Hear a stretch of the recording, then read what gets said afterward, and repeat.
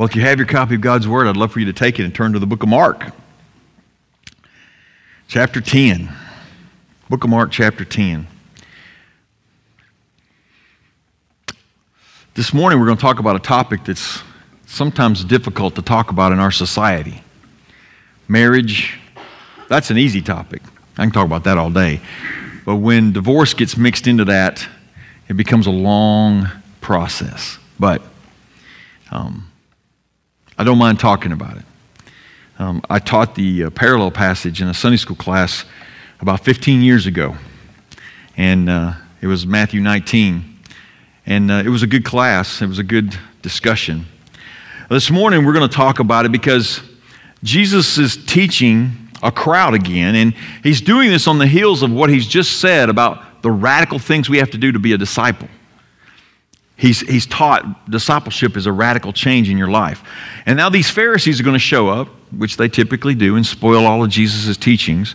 And they're going to try to trap Jesus. And they're actually trying to trap Jesus with the same issue that John the Baptist got trapped with Herod and Herodias and their illicit marriage.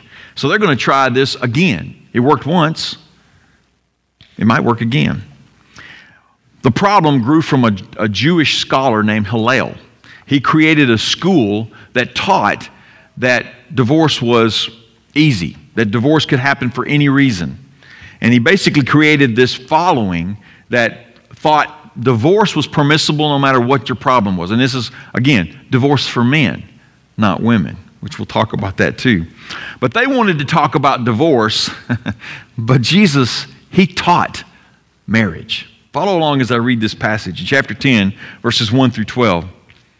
He set out from there and went to the region of Judea across the Jordan. Then crowds converged on him. And as was his custom, he taught them again. Some Pharisees came to test him, asking, "Is it lawful for a man to divorce his wife?" He replied to them, "What did Moses command you?" They said, "Moses permitted us to write divorce papers and send her away." But Jesus told them, "He wrote this command for you because of the hardness of your hearts. But from the beginning of creation, God made them male and female. For this reason, a man will leave his father and mother, and the two will become one flesh. So they are no longer two, but one flesh. Therefore, what God has joined together, let no one separate." When they were in the house again, the disciples questioned him about this matter. He said to them, "Whoever divorces his wife and marries another commits adultery against her. Also, if she divorces her husband and marries another, she commits adultery." Let's pray. Father, we thank you for the gift of marriage, that beautiful creation that you had in mind in the Garden of Eden. We thank you for that. We thank you now that we can learn from Jesus' teaching what your true intentions were, how our sin can mess it up, and how we can get back to it in the right frame of mind. In Jesus' name we pray. Amen. All of us have been impacted by divorce probably. It's touched all of our lives in some way, shape, or form. And in most cases, the hurt was probably more than trying to keep the marriage together in some conditions. But we need to remember that God made marriage forever. Okay? Yet in His grace, He permitted divorce with some conditions. So regardless of where you're at on this, and I'm going to encourage you this morning to try and put out all the situations that you may be going through in your head when we start mentioning marriage and divorce, and just listen to what Jesus tells us this morning in His Word. But we need to remember that God made marriage forever, yet in His grace, He permitted this situation we call divorce. And so regardless of where you're at on this issue, regardless of where you're at, Jesus can forgive and redeem this. It's not the unpardonable sin. So we accept God's position on marriage, and that's what we're going to talk about this morning. See, Jesus is going to diffuse the Pharisees' trap with teachings on marriage. They have a trap set using divorce as the bait. He's going to trip the trap with marriage in this situation. Jesus reveals the solution for the sin of divorce. For the sin of divorce is God's creation. The solution, the solution is the creation of the covenant of marriage by God. That's the solution. So what does Jesus reveal about marriage here that contradicts divorce? Well, Jesus defeats the trap with three truths about God's marriage design. First, he reveals that sin has messed up marriage. Let me read verses 1 through 5 again. Marriage fails when hearts are hardened. Verses 1 through 5 again. He set out from there and went to the region of Judea and across the Jordan. Then crowds converged on him again, and as was his custom, he taught them again. Some Pharisees came to test him, asking, "Is it lawful for a man to divorce his wife?" He replied to them, "What did Moses command you?" They said, "Moses permitted us to write divorce papers and send her away." But Jesus told them, "He wrote this command for you because of the hardness of your hearts." He wrote this command for you because of the hardness of your hearts. So, Jesus reemerges into the public realm, okay? He's in Capernaum or up in Galilee somewhere teaching his disciples privately, and now he travels down either on the east or the west side of the Jordan River, but then he crosses over at Jericho to the east side, and so he's in the region of what's called Perea, which is ruled by Herod. It's just ruled by Herod. And Herod's issue with divorce and all is why the Pharisees show up. He begins teaching the people, but the Pharisees kind of come with this heretical trap. A trap because this is what John the Baptizer was caught with. You remember John, he was condemning their marriage, and Herod arrested him.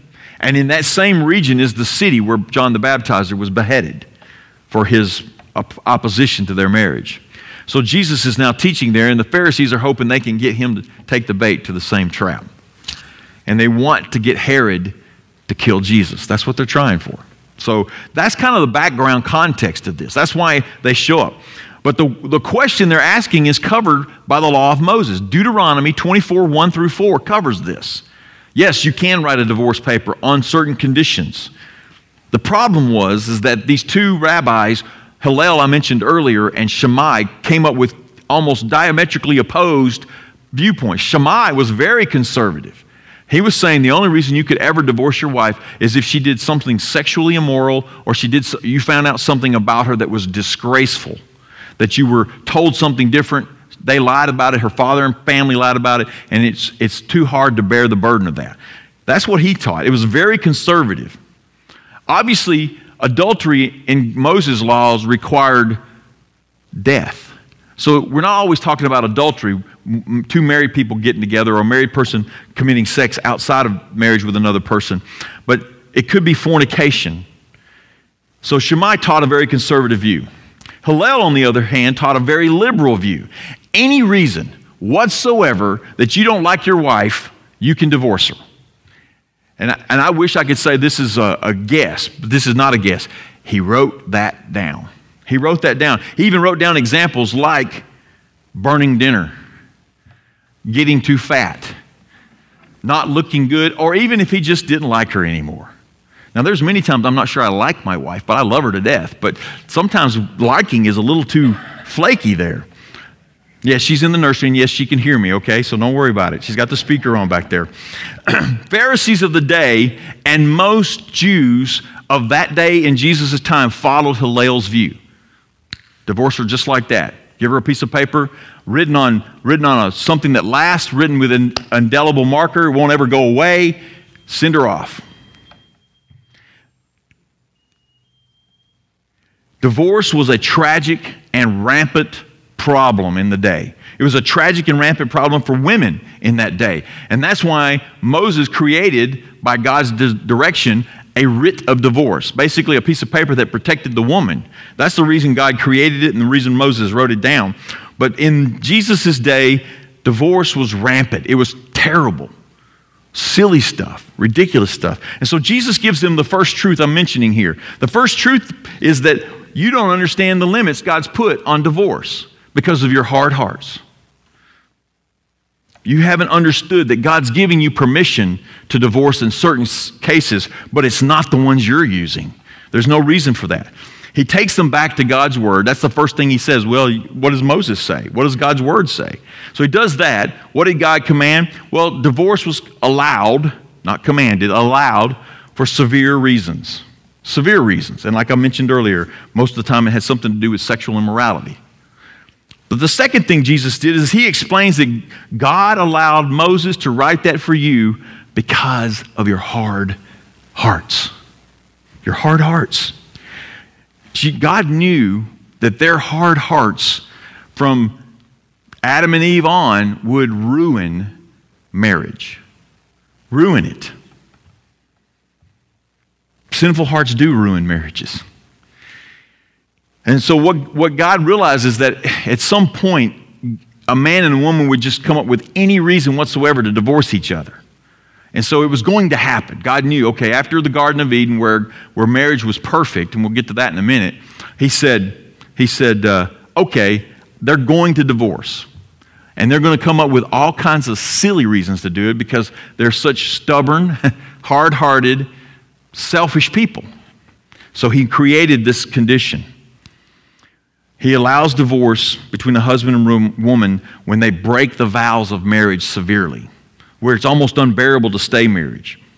He added this to allow order and guidance to life. He wanted to limit, as best he could, the chaos of sin in people's lives. So he created this. It's not because God changed his mind about marriage, and Jesus is going to make that very clear in a minute. It's not because God changed his mind about marriage. He just gave them a little bit of grace there. But unfortunately, we humans, man, you give us an inch, we take a mile plus. We're always expanding what we think. So the Jews took the freedom too far. And humans will do that. They will always go beyond the boundaries. They will always push against the boundaries to try to get more and more freedoms that they want instead of looking to what they actually have. Their hearts become hard.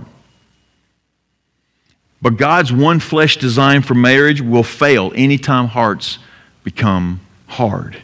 Anytime we get hard toward God's word, toward God's design for things, marriage will fail. Other things will fail too. It's a given. It's a fact. And so Jesus tells them the first truth is your hearts were too hard. That's why divorce was permitted. I had an uncle. He passed away this past September.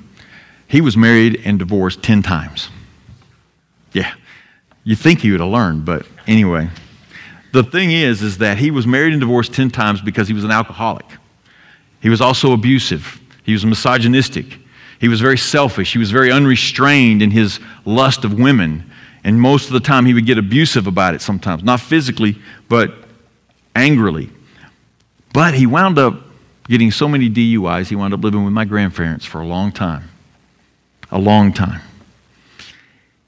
And then in 2001, he remarried his first wife because she came to my grandmother's funeral. And God redeemed that relationship, and they spent 15 years together before she passed away because he had learned to love God's way. He became a Christian, started going to church regularly with her. It was a beautiful thing.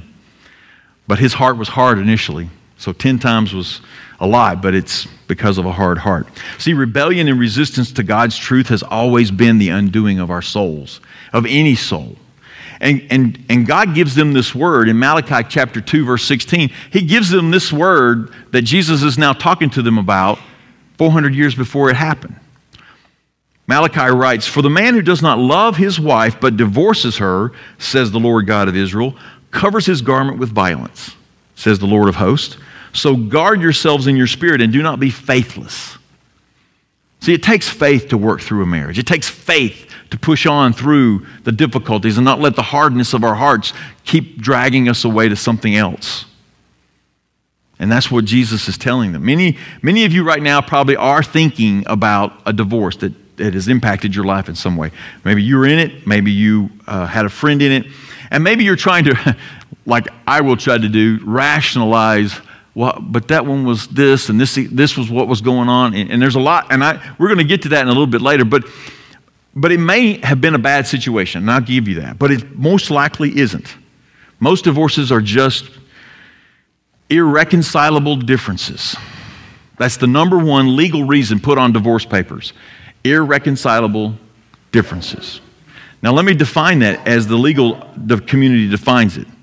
These differences caused the irretrievable breakdown of the marriage with no hope for reconciliation. Most states that have no-fault divorce, this is what's listed because they can't list anything else. And so sometimes it masks things that actually happen. But the fact of the matter is that hard hearts, self-focused pursuits, resistance to self-denial, which Jesus has been teaching his disciples about, all that will cause marriages to fail. The pursuit of our own selfish desires, our own selfish ambitions, causes marriages to fail. Selfishness drags away any heart that's committed to trying to stay married. Because that's where our sin usually happens anywhere, our own evil desires. Society chooses divorce over loving a spouse through these times. In other words, it's like, we just give up. Out comes the D word, and it's easier. Oh, it's just so much easier. And their emotions get involved, and there's a lot of pain and agony. She said, he said some things that they're not should have said, and it just gets ugly. And then callousness develops between the two of them. They don't want to give in because they think that's going to give them an edge. They're competing. They're bumping heads, and they're not going to. It's sad. And then it's hard to reconcile because your pride now gets in the way. Oh, I'm not going to let them win. I'm not letting them win. Pride holds us hostage. Do you know that? Pride always will hold you hostage with sin. Marriage comes with hope, believe it or not, and forgiveness. I've never seen a bride and groom on a stage getting married and saying their vows to each other, and they go, well, it's just pretty hopeless, but we're going to do it anyway. Most of the time, they got hope in them. They got all kinds of hope in them. And at first, they're real forgiving and oh, yeah, I'm sorry. I didn't know that bothered you, and da-da-da-da. And then it just gets, over time, it just kind of fizzles out. But I want you to remember something this morning. Marriage is two sinners joining their lives together. Not two saints, not two perfect people, not two angels, two sinners. And God designed marriage to be a place where love, forgiveness, and hope always win. That's the testimony of our life should be as a married couple, is that love, forgiveness, and hope are always winning the battle. Now, it's hard because it's the right thing to do. And I'm going to tell you something. Anything that's right in God's eyes is going to be hard to do. Engaged couple can be having the time of their life to think, wow, this is going to be easy. And the minute they say, I do up here, it gets hard. Day one. You know why? Satan doesn't like it. Because God instituted marriage in the Garden of Eden before he made man fall, and he thinks it's still, and it is, still an institution God preserves. It's going to be hard. It's not automatic. So we need to let go of our hard spots, our hardened hearts, our calloused areas. We need to soften them up. Swallow your pride. Apologize. And see your marriage thrive forever, because it can. So Jesus has countered first their trap with their own sinfulness, their own sin-laced excuses for trivial divorce, I call it. But now he's going to turn back even further to the original plan. Marriage thrives by God's design. Look at verses 6 through 9.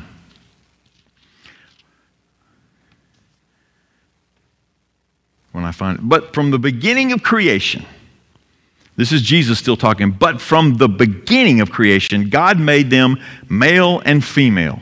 For this reason, a man will leave his father and mother, and the two will become one flesh. So they are no longer two, but one flesh. Therefore, what God has joined together, let no one separate. So for the second truth that Jesus is giving them and us, Jesus now takes them way back in the Word of God to the very beginning. Chapter 1 and 2 of Genesis, the very beginning. God installed marriage in the sinless environment of the Garden of Eden. There wasn't any sin there. It would have been nice, wouldn't it? It would have been nice, but Adam and Eve blew it. He made them for this union. He made male and female. He created them with that intention. It wasn't like, oh, look, I got two puzzle pieces here. They fit together. No, he intended for that to happen. He intended for that to happen from the very beginning. God instituted a marriage as the union of two human beings into one human unit. Now, this is not losing your personality and all those kind of things people try to stretch, but you become one. You don't operate without each other in mind. And that's a whole other marriage seminar to get through that. But you separate from your parents and you join to one another and you become one human unit, one person. The phrase in the Semitic Jewish teachings actually means becoming one flesh. It means that, literally, becoming one person. Marriage should be with one person. That's what it's meant to say. We become one person, one unit focused on God's glory, because God created it from the very beginning. So Jesus declares this unity. He even says it again. So the two will become one flesh. He says, he's basically declaring right then that Jesus is declaring that even in a sinful world, it is not okay to divorce. It's not. It's not to be divided again. You become one, you stay one. He pronounces them one forever there. And God intended this unit to survive even sin's influence. He intended that. He's a wise God. He knew it probably wouldn't in all cases, but he intended that. But just like in the radical sin avoidance we talked about in verses 42 through 48 of chapter 9, God wants all our effort on keeping our marriages together. And both of us competing for that. And God says that when we divorce, we are dividing a single person back into two and violating his purposes. I mean, I can't make it any more clearer than that. It's a rending. It's a rip. And the people I've met that's gone through it, unless it was an unsafe situation, it does tear and hurt. And it's painful. And Jesus is steering the Pharisees back to God. He's steering them back to God and away from their trivial ideas of burnt meals and unfavorable things that your wife did and the wrong ideas they have about marriage. He's steering them back to what God intended from the very beginning. And he reminds them that God intended marriage to blossom by his original design. And I know you're sitting there thinking, well, it would have been easy in the Garden of Eden. We wouldn't have had any problems. You're right, it would have been, but we don't have that luxury. In many ways, our misery or our problems in life, they result from our misuse or non-compliance with God's plan. And that's what Jesus is instructing the Pharisees right here. You failed to comply with God's permissions for divorce. And what Jesus is pointing to, again, is related to them 400 years earlier in Malachi chapter 2, because here's a couple of verses ahead of that one I read a while ago. But you say, why does he not bless us? And the answer, because the Lord was witness between you and the wife of your youth, to whom you have been faithless, though she is your companion and your wife by covenant. Did he not make them one with a portion of the Spirit in their union? And what was the one God seeking? Godly offspring. So guard yourselves in your spirit and let none of you be faithless to the wife of your youth. God hates divorce. And we know why. We go back to the beginning. He never intended for this. So if divorce has touched your life, and I'm pretty sure everybody in here has some experience with it in some form or fashion, think about how that marriage might have been if they'd have stayed together and worked it out through God's grace. I mean, just think. It could have been different. Jesus is right here drawing us back to the real reason for marriage, and that there is a real reason. God's glory revealed in his creation. That's what he's trying to do. That's what marriage is designed to do. And I've seen marriages heal and flourish and prosper under that attitude that Jesus tells them right there, let no one separate. I mean, there are times you feel like there's no way we're going to keep from separating. If you never get in the habit of using the D word, it's really hard. That's not an option, as they say. Don't let it ever become an option. Let no one separate the two. Now, God's not naive, and neither am I. Becoming one person requires effort. It does. It requires effort. It doesn't happen automatically. It requires effort. It requires knowledge. God's word will be glad to give you some of that. And it requires patience. which we all could use a little bit more of that, I'm sure. Anything worth something is worth working for. It requires this work. Like I said, it's not automatic. So your marriage is worth more than you know if you're married. It's worth more than you know. If you're thinking about getting married, it's worth more than you know when you do. Your marriage is worth more than you know. God wants all marriages to succeed and prosper. He wants them all to do that. It's really hard for two people to prosper when they're pointing at each other, blaming each other. He wants both. He wants all marriages. And when couples join in holy matrimony, we use that term in wedding ceremonies and stuff, and we think, oh, how sweet. But that is a serious connection that God's putting there. Holy, which means set apart, sanctified by God, matrimony, marriage. Holy matrimony before God. They are making a covenant. Now let's talk about covenants. Covenants are different than anything else you're thinking of. They're making a covenant to each other and to God. Both of them are in a marriage ceremony when it's conducted the correct way. Even unbelievers make this covenant. They may not even believe in God, but it's before God. When they want to be joined in a church building, which is not really a big deal, but in a church by a pastor, they are making a covenant in holy matrimony before God. And God expects them to honor it for all of life. He doesn't compromise on his expectations. So what is a covenant? It is not a contract. Okay, it's not a contract.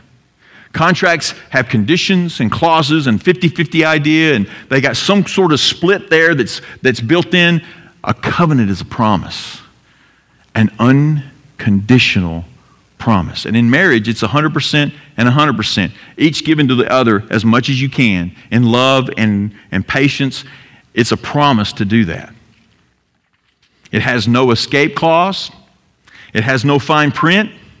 It has no exclusions when it's made before God. It is unconditional. And this covenant is validated by promises, by vows that you exchange. Each makes to each other. God intends for you to keep those vows. So don't get up here and say it and then just kind of, well, you know, we said it, but I mean, I just wish people would remember they made a promise, a very serious promise. And then this covenant is sealed by one of the most beautiful things in the world, the intimacy of sex. That is the whole reason God created it, is to seal the marriage covenant. It's not something we do for pleasure on the side. It can't be discarded as something else. God ordained sex just for the marriage covenant. That's the only reason He created it. The only reason He put it in us was for the marriage covenant. Inside the boundaries of marriage is where sex is always supposed to be. There is no excuse for that at all. Now, our formalities, our clothing, our guest list for a wedding, they're all nice, but they're not the point of the wedding. The point of the wedding is that words will be exchanged from a biblical directive with pledges to each other and vows. That's what the wedding ceremony is for. That's the point. God intends for couples to find a way to unite in holy matrimony. Regardless of their place, regardless of their expense, regardless of the audience, He wants them to make those promises before Him in some way, shape, or form. He puts His Spirit. He just said that in Malachi, I put my Spirit on all marriages. That doesn't instantly make someone marry a Christian, but He puts His Spirit involved in it. It's why it's so hard. It's why it's so painful. It is something God still promotes and Satan wants to tear down. All marriages thrive when we follow God's principles for them. Two, becoming one. Uniting to become one person. And that's why Jesus took them back to the original design. And then He takes His teaching a little bit further with His disciples. Because what He's going to tell them in verses 10 through 12 is kind of radical for the time even, but not radical for God's word. Marriage counters trivial divorce. Listen to verses 10 through 12. When they were in the house again, the disciples questioned Him about this matter. He said to them, whoever divorces his wife and marries another commits adultery against her. Also, if she divorces her husband and marries another, she commits adultery. Now, Jesus is giving His disciples the third truth we were going to talk about this morning. That counters the very heretical, very poor teaching of the Jewish leaders about divorce. If a man divorces his wife for trivial matters, it doesn't say that specifically, but that's got to be what Jesus is talking about, because adultery requires stoning if someone commits adultery, and if someone does something immoral, there's guidance in Moses' law. If a man divorces his wife for trivial matters and remarries, he commits adultery against his first wife. If a woman divorces her husband over trivial matters and remarries, she commits adultery against her first husband. Now let me break this down a little bit, because I know sometimes this is hard. This is one of the sticking points for people. See, divorce for trivial matters, like I mentioned before, burnt meals, gaining weight, not looking your best, not keeping the house clean, just genuine general displeasure. A husband could divorce his wife over those things.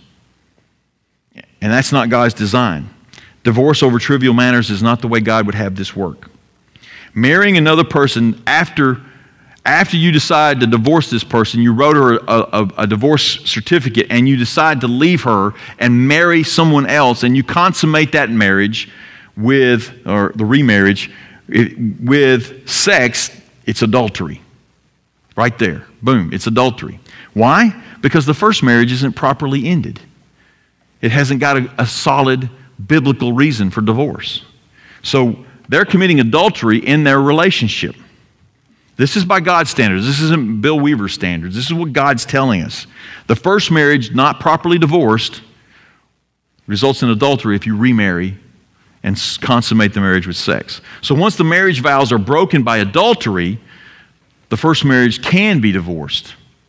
It's almost like you got it out of order. You had the sex, and then you had the divorce, and then you had sex, and that's the wrong way. This is still not God's way. But also in this instance, Jesus is raising the status of women. Because here's what happened in Jewish teachings. Women could not divorce a husband for anything. Nothing. Now, Roman law allowed it in certain cases, but Jewish law would not permit it. And so, women could not divorce their husband. See, adultery in Judaism in the day, we read the seventh commandment and we go, we know what that means. Married people sleeping with someone else besides their spouse. We got that covered, either one. But in Judaism of the day, only a wife could commit adultery. If the husband slept with an unwed woman, it wasn't adultery. Now, if the husband slept with a married woman, he was committing adultery with her, and she would be guilty of adultery. So it was really backwards. It was really crazy. And Jesus is raising the status of women here because he's saying you can divorce your husband, and he can commit adultery against you. See, they didn't even see it that way before.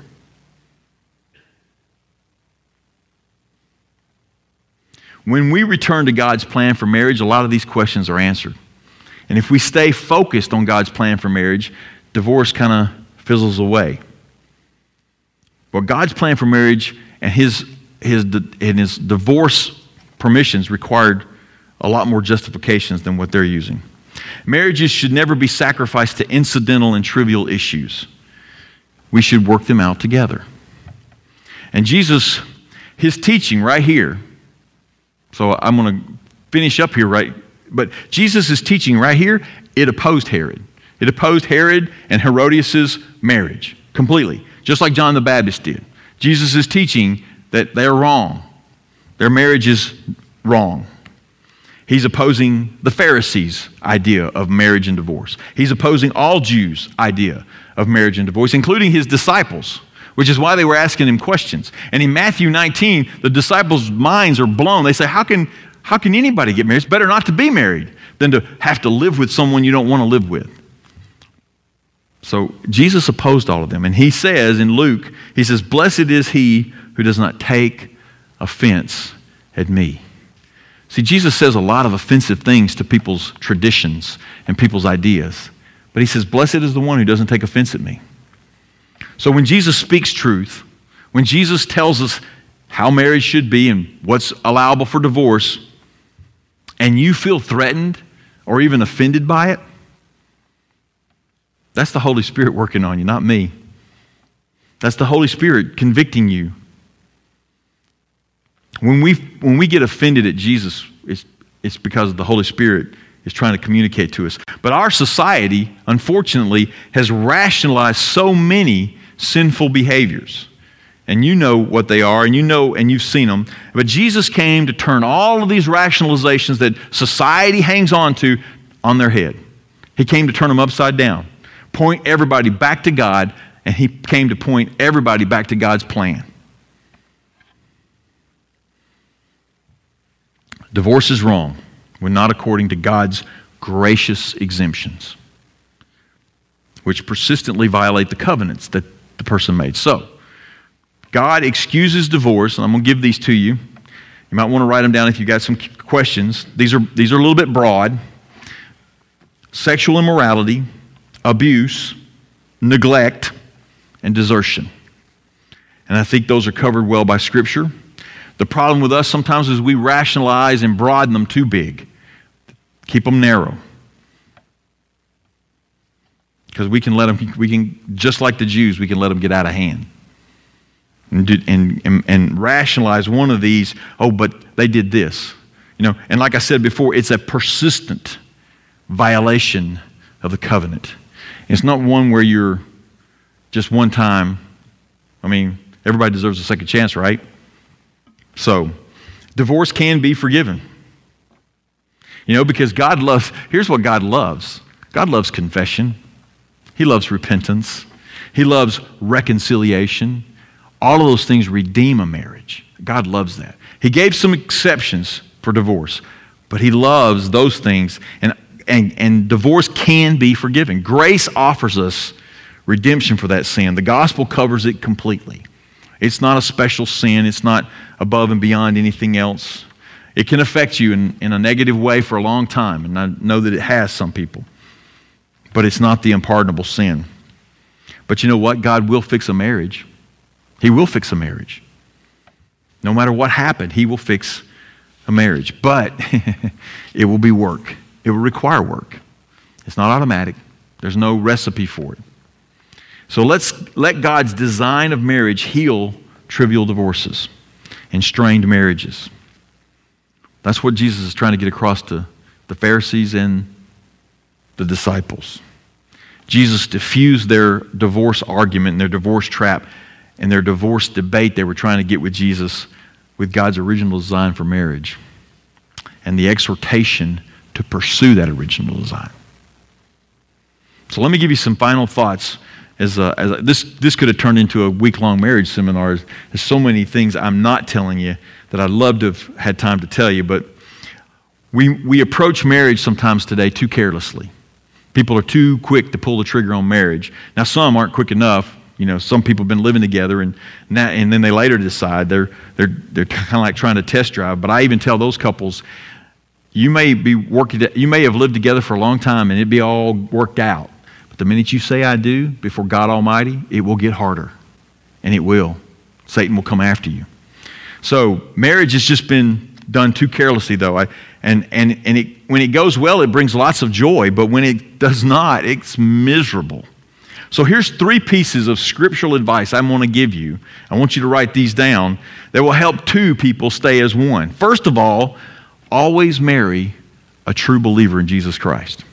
Make sure both of you are committed Christians following the Lord Jesus Christ, and pray for God's approval of that union. That's one. The second one, remember marriage is 2 sinners, not 2 angels. Okay? Keep the expectations at the right level. All right? It's 2 sinners, not 2 angels. Watch your expectations and have honest conversations about your expectations. Honest, patient conversations. And third, encourage your spouse's spiritual growth. Don't nag them. That's not what I'm saying. Encourage it. Push them to be more holy. Because you know what? The closer you grow to God, the closer you grow together. The closer you grow to God, the closer you grow together. It was shown, me and Angie got that shown to us before we were even married, of the triangle of we're here, and if we go this way, we leave God out. But as we get closer to God, we get closer to each other. And so you can start that before you're married, and you can continue that, and must continue that after the wedding ceremony. And then the last thing I want to tell you, that's the three things, a piece of advice. But the last thing, I just want you to realize that our Lord and His presence are working on our marriages. Even when we don't care to work on our marriage, God's always working on it. And that's a beautiful thing.